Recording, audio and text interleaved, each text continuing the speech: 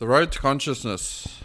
We will solve the biggest mystery in human history. How can we have such a rich, subjective, internal experience of life, yet not know from the physical workings of the brain where or how consciousness arises? We're going to do it by putting things into two buckets. Knowledge, we have enough data and evidence that we can say this is the truth.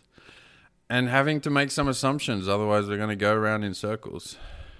Today I wanted to talk about intentionality. What does it mean to intend to do something? That concept definitely separates us from everyday objects like this table. It definitely is one of the characteristics of life. We have intentions of performing actions. That's really what our consciousness, or whether it's a byproduct of the conscious experience. We've talked about experience being at the heart of consciousness. You are experiencing life. You're not just processes and functions going through life. You're having the experience of the color orange every single day. It's very ingrained in you, but also there is I want to say perceived, maybe the right word, intentionality to the actions you are taking. Again, non-living things are made up of the same matter as we are, as biological systems. This table is made up of the same atoms and quarks and everything else in the universe, but there is something different about us being biological entities where we're able to, without some cause, take some sort of effect. For instance, this table is not most likely going to raise itself or move 1 meter to the left by itself. There has to be something that is causing that effect. Us, on the other hand, it feels like we have intentions. We're able to do things. Today, I intended to record this. There was some mental aspect to my consciousness on top of the experience I was having. When I first woke up, obviously that was when the experience kicked in. Now, when you're sleeping, you have different type of subconscious experience, but when I woke up, my experience straight away, it came into play. I knew who I was. I had an immediate understanding of the surroundings, the environment, which is what our conscious experience is geared towards. But then I thought about certain intentions that I wanted to take today and certain actions that I wanted to take today, one being what I'm doing right now. So it feels very much like we are intentional beings or creatures, and that our consciousness has given us this ability. Now, it's very interrelated, but I see it differently to free will. We've talked about free will before, and most of science today, subscribing to a deterministic universe, will tell us that we don't have free will. The reason being is that we live in a universe where it's very well defined, proven, tested, or at least from our experience, laws that basically understand how the universe is evolving. And since we're made up of the same type of elements, atoms and quarks as everything else, then we also follow those laws, and therefore things are going to go through time in exactly the same way as they were going to go through without our mental ability to change that. This is going back to the dualism argument. How can something non-physical affect physical? Where does the matter come from? All of this interplays to questioning whether we have free will. Now, intentionality, I see it, again, slightly differently. Free will is choosing between two different paths in your, let's say, world line. This is going back to Einstein's block universe, where time exists throughout, past, present, future, and we are basically traveling as a line through that. We feel like we have choices whether to do one thing or another. Now, after we've perceived to have made that choice, or actually it's irrelevant for today's topic whether we choose to do it or not, so maybe we'll continue talking about free will another time. We then at least feel like, and I want to use the word feel, it's an experience of intentionality. Once that choice has been made, again, whether it's by our own free will or not, then we intend to do something that takes an action in the physical universe. And that intentionality is clearly a very key part of the conscious experience. It's what does separate us from non-living beings. And that is something, again, whether it's a perceived intentionality, sort of comes back to the discussion of whether the physical brain and consciousness is something that is at the forefront of the physical brain, as in, do we consciously think and then perform the action? Some people have said consciousness is a byproduct of the physical workings of our brains, i.e. we were always going to do what we were going to do, we go ahead and do it, and then we consciously sort of aware of it. That feels a little bit counterintuitive. Again, it feels because we do think about things and then they sort of happen. There is a time sequence here. And I think that's where the question of whether consciousness happens before or after certain things, whether you're in a conscious state at certain points of you're physically doing things, it's really how time plays into this whole thing. Now, there's other theories that consciousness is like a side parallel path to the physical universe. And maybe conscious is just sitting outside of it and it's just, along for the ride. So there's many different ways of trying to understand what intentionality means. But same as free will, I kind of said I wouldn't talk about it, but it's the same type of emergent experience. Regardless of whether we have free will or not, it certainly feels like it, right? And if you ask 99.9% of people will say we have free will. I think that's a common, of course we do. Like, I'm choosing to do things. That's part of my experience. Intentionality is also the same type of part of the experience. Now, the thing that sort of jumps out is downward causation. If we're intentional about changing the physical universe, then obviously we are implying that there is downward causation to emergence, which is strong emergence, which again comes all the way back around. This is why I go back around in circles, is like where is that physical matter coming from? If it's like, how are we affecting physical laws of the universe through what? What is the cause that is taking out an effect? I certainly believe that we perform so many things subconsciously and almost unconsciously. And I don't know if we've talked about like conscious versus subconscious versus unconscious. Subconscious is really things happening without you being actively sort of mentally thinking about it or being cognitive of what is happening. And that's by design. Abstraction. We talked about building blocks being a key part of what I believe is reality. Like there's certain number of fundamental elements, you could say, that when you arrange it in a certain way, i.e. like quarks, when you put them in a certain way, they make the nucleus, the proton and neutron and the nucleus, and same with like the elements, periodic table of elements. When you combine them in a certain way, we get everything that we see.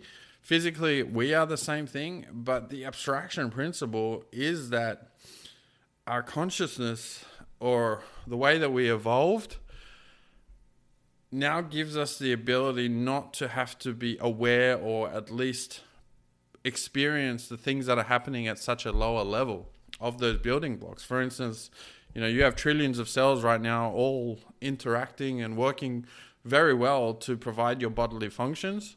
That's abstracted away. You don't have to know any about this, at least at the conscious experience level. Now, subconsciously is where a lot of things happen. Your body is regulating and maintaining itself. Again, you don't even have to think about like the organs performing their functions, or as you go one level up of the systems of multi-organism organs doing what they need to do. Your respiratory system, for instance.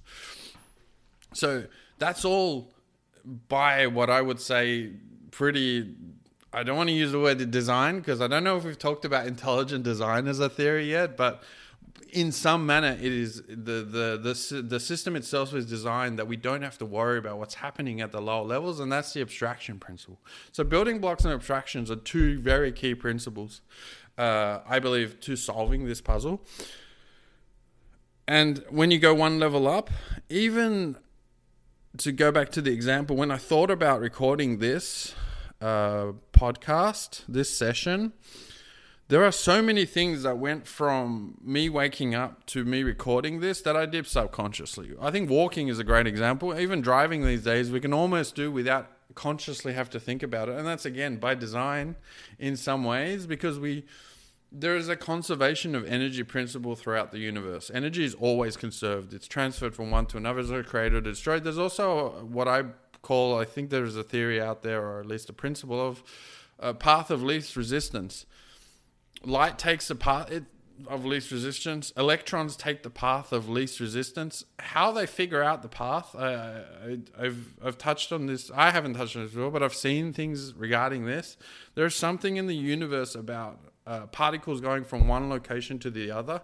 How do they know what the shortest path is? They will always take the shortest path. This is another principle of the universe. I believe the energy conservation plus that is something that our consciousness is geared towards. We don't want to spend a lot of energy. We are abiding by similar laws where we don't want to spend the conscious energy, at least, thinking about all of the things that we need to do to regulate us, all of the things that need to do. Like, imagine you have to think about keeping your body alive and your heart rate and your temperature. No, it's geared towards abstracting all of that away and subconsciously performing those. So from the time I woke up, there were so many things I just did subconsciously. It wasn't inherently part of my experience, is where I'm trying to go with this. So as stating that conscious is all about the experience, and the hard problem of conscious is figuring out that step function to experience, we don't really grasp there's so many things that happen at the sensation and the perception level that subconsciously we just go about day to day, which allows us, in a matter of speaking, to have this rich subjective experience. Without it, we wouldn't be able to have it. So there is some kind of definite design of those principles that play in here, but tying it back to intentionality,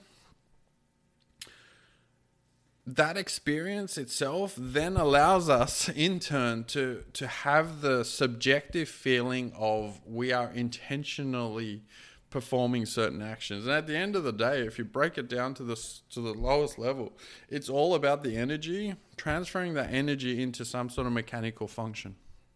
That's really what we do. One second. At the lowest level, at the most basic fundamental, we take in energy from many different sources. It obviously starts coming in from the sun, but transfers into some kind of food. We take that in, we chemically change it, and we perform mechanical actions.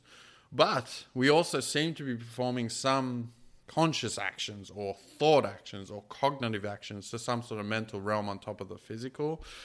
So that's really what fundamentally is happening here, whether it happens consciously or subconsciously. The question is then what other things in the universe do that? And it's everything that's alive in some sort of sense. It definitely transfers energy at a different type of subconscious and conscious experience. A single cell organism, for instance, it's very limited to that experience it's having.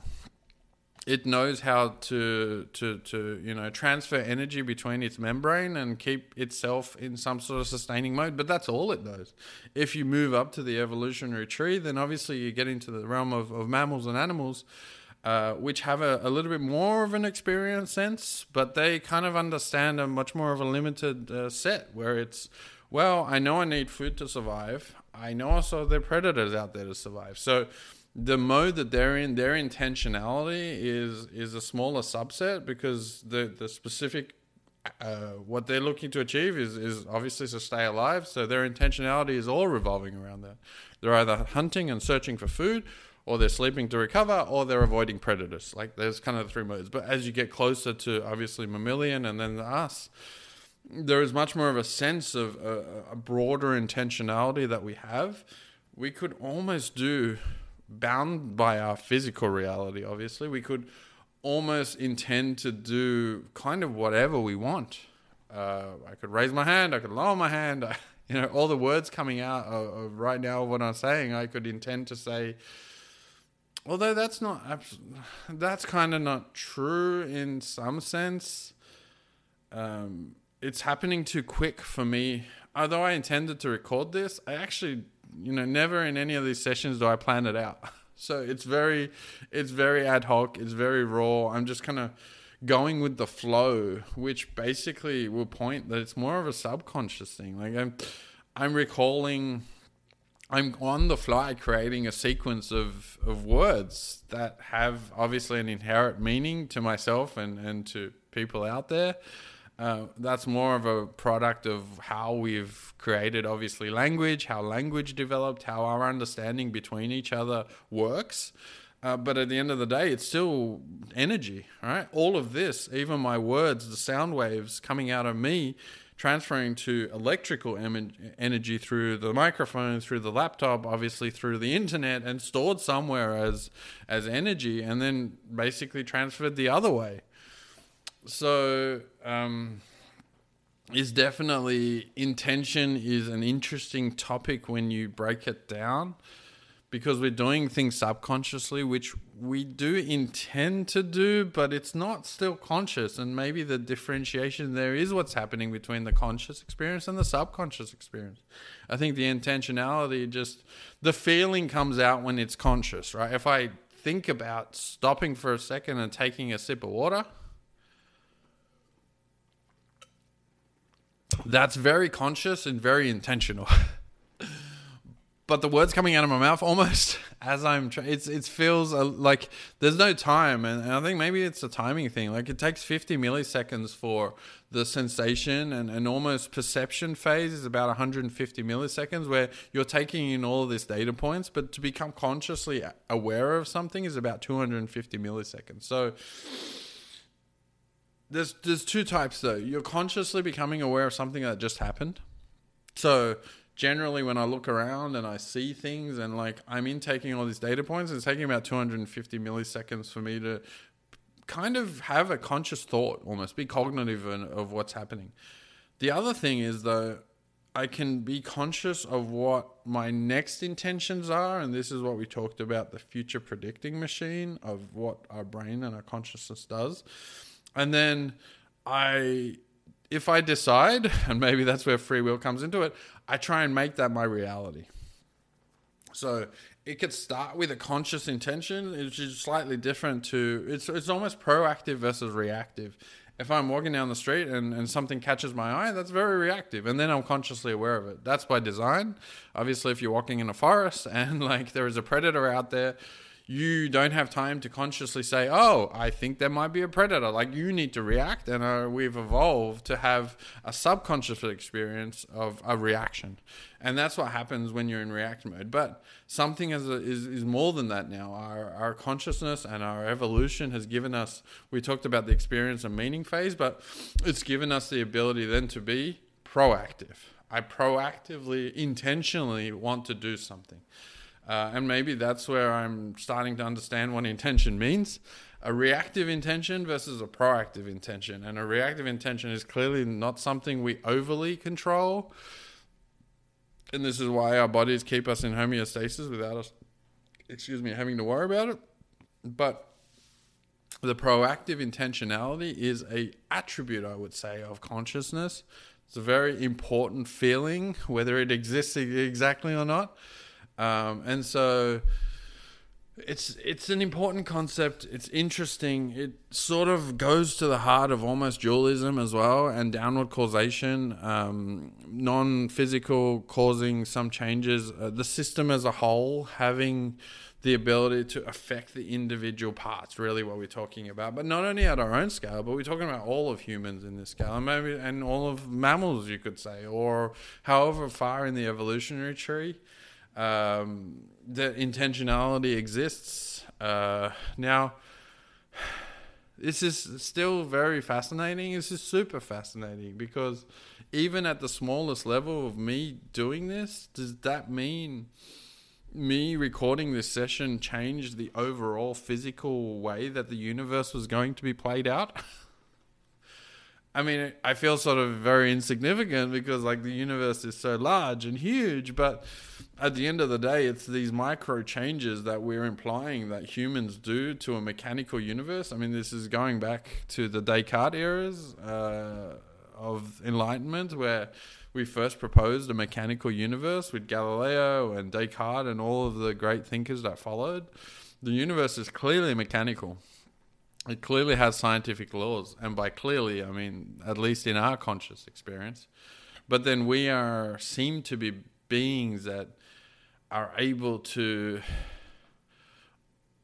affect those laws, circumnavigate those laws, change the way the laws play out. It feels like it's a tough sell. Intentionality, we could almost say, is the same as free will at the fundamental objective level. It's a tough sell, but however subjectively we experience it, it's what we have. We will experience it. It feels like it. We'll go through our lives at least under the thought that we are intentionally and purposely playing out our lives, and that we're intentionally and purposely having the free will. This is the heart. Actually, I think I just touched on the heart of the free will sort of discussion, and intentionality is in the same bucket. But it is slightly different to me. I think it definitely has some it's after we choose to do something that we are intentional. We are intentional about it. It's deliberate almost. It's not random. I guess that's the word I'm looking for.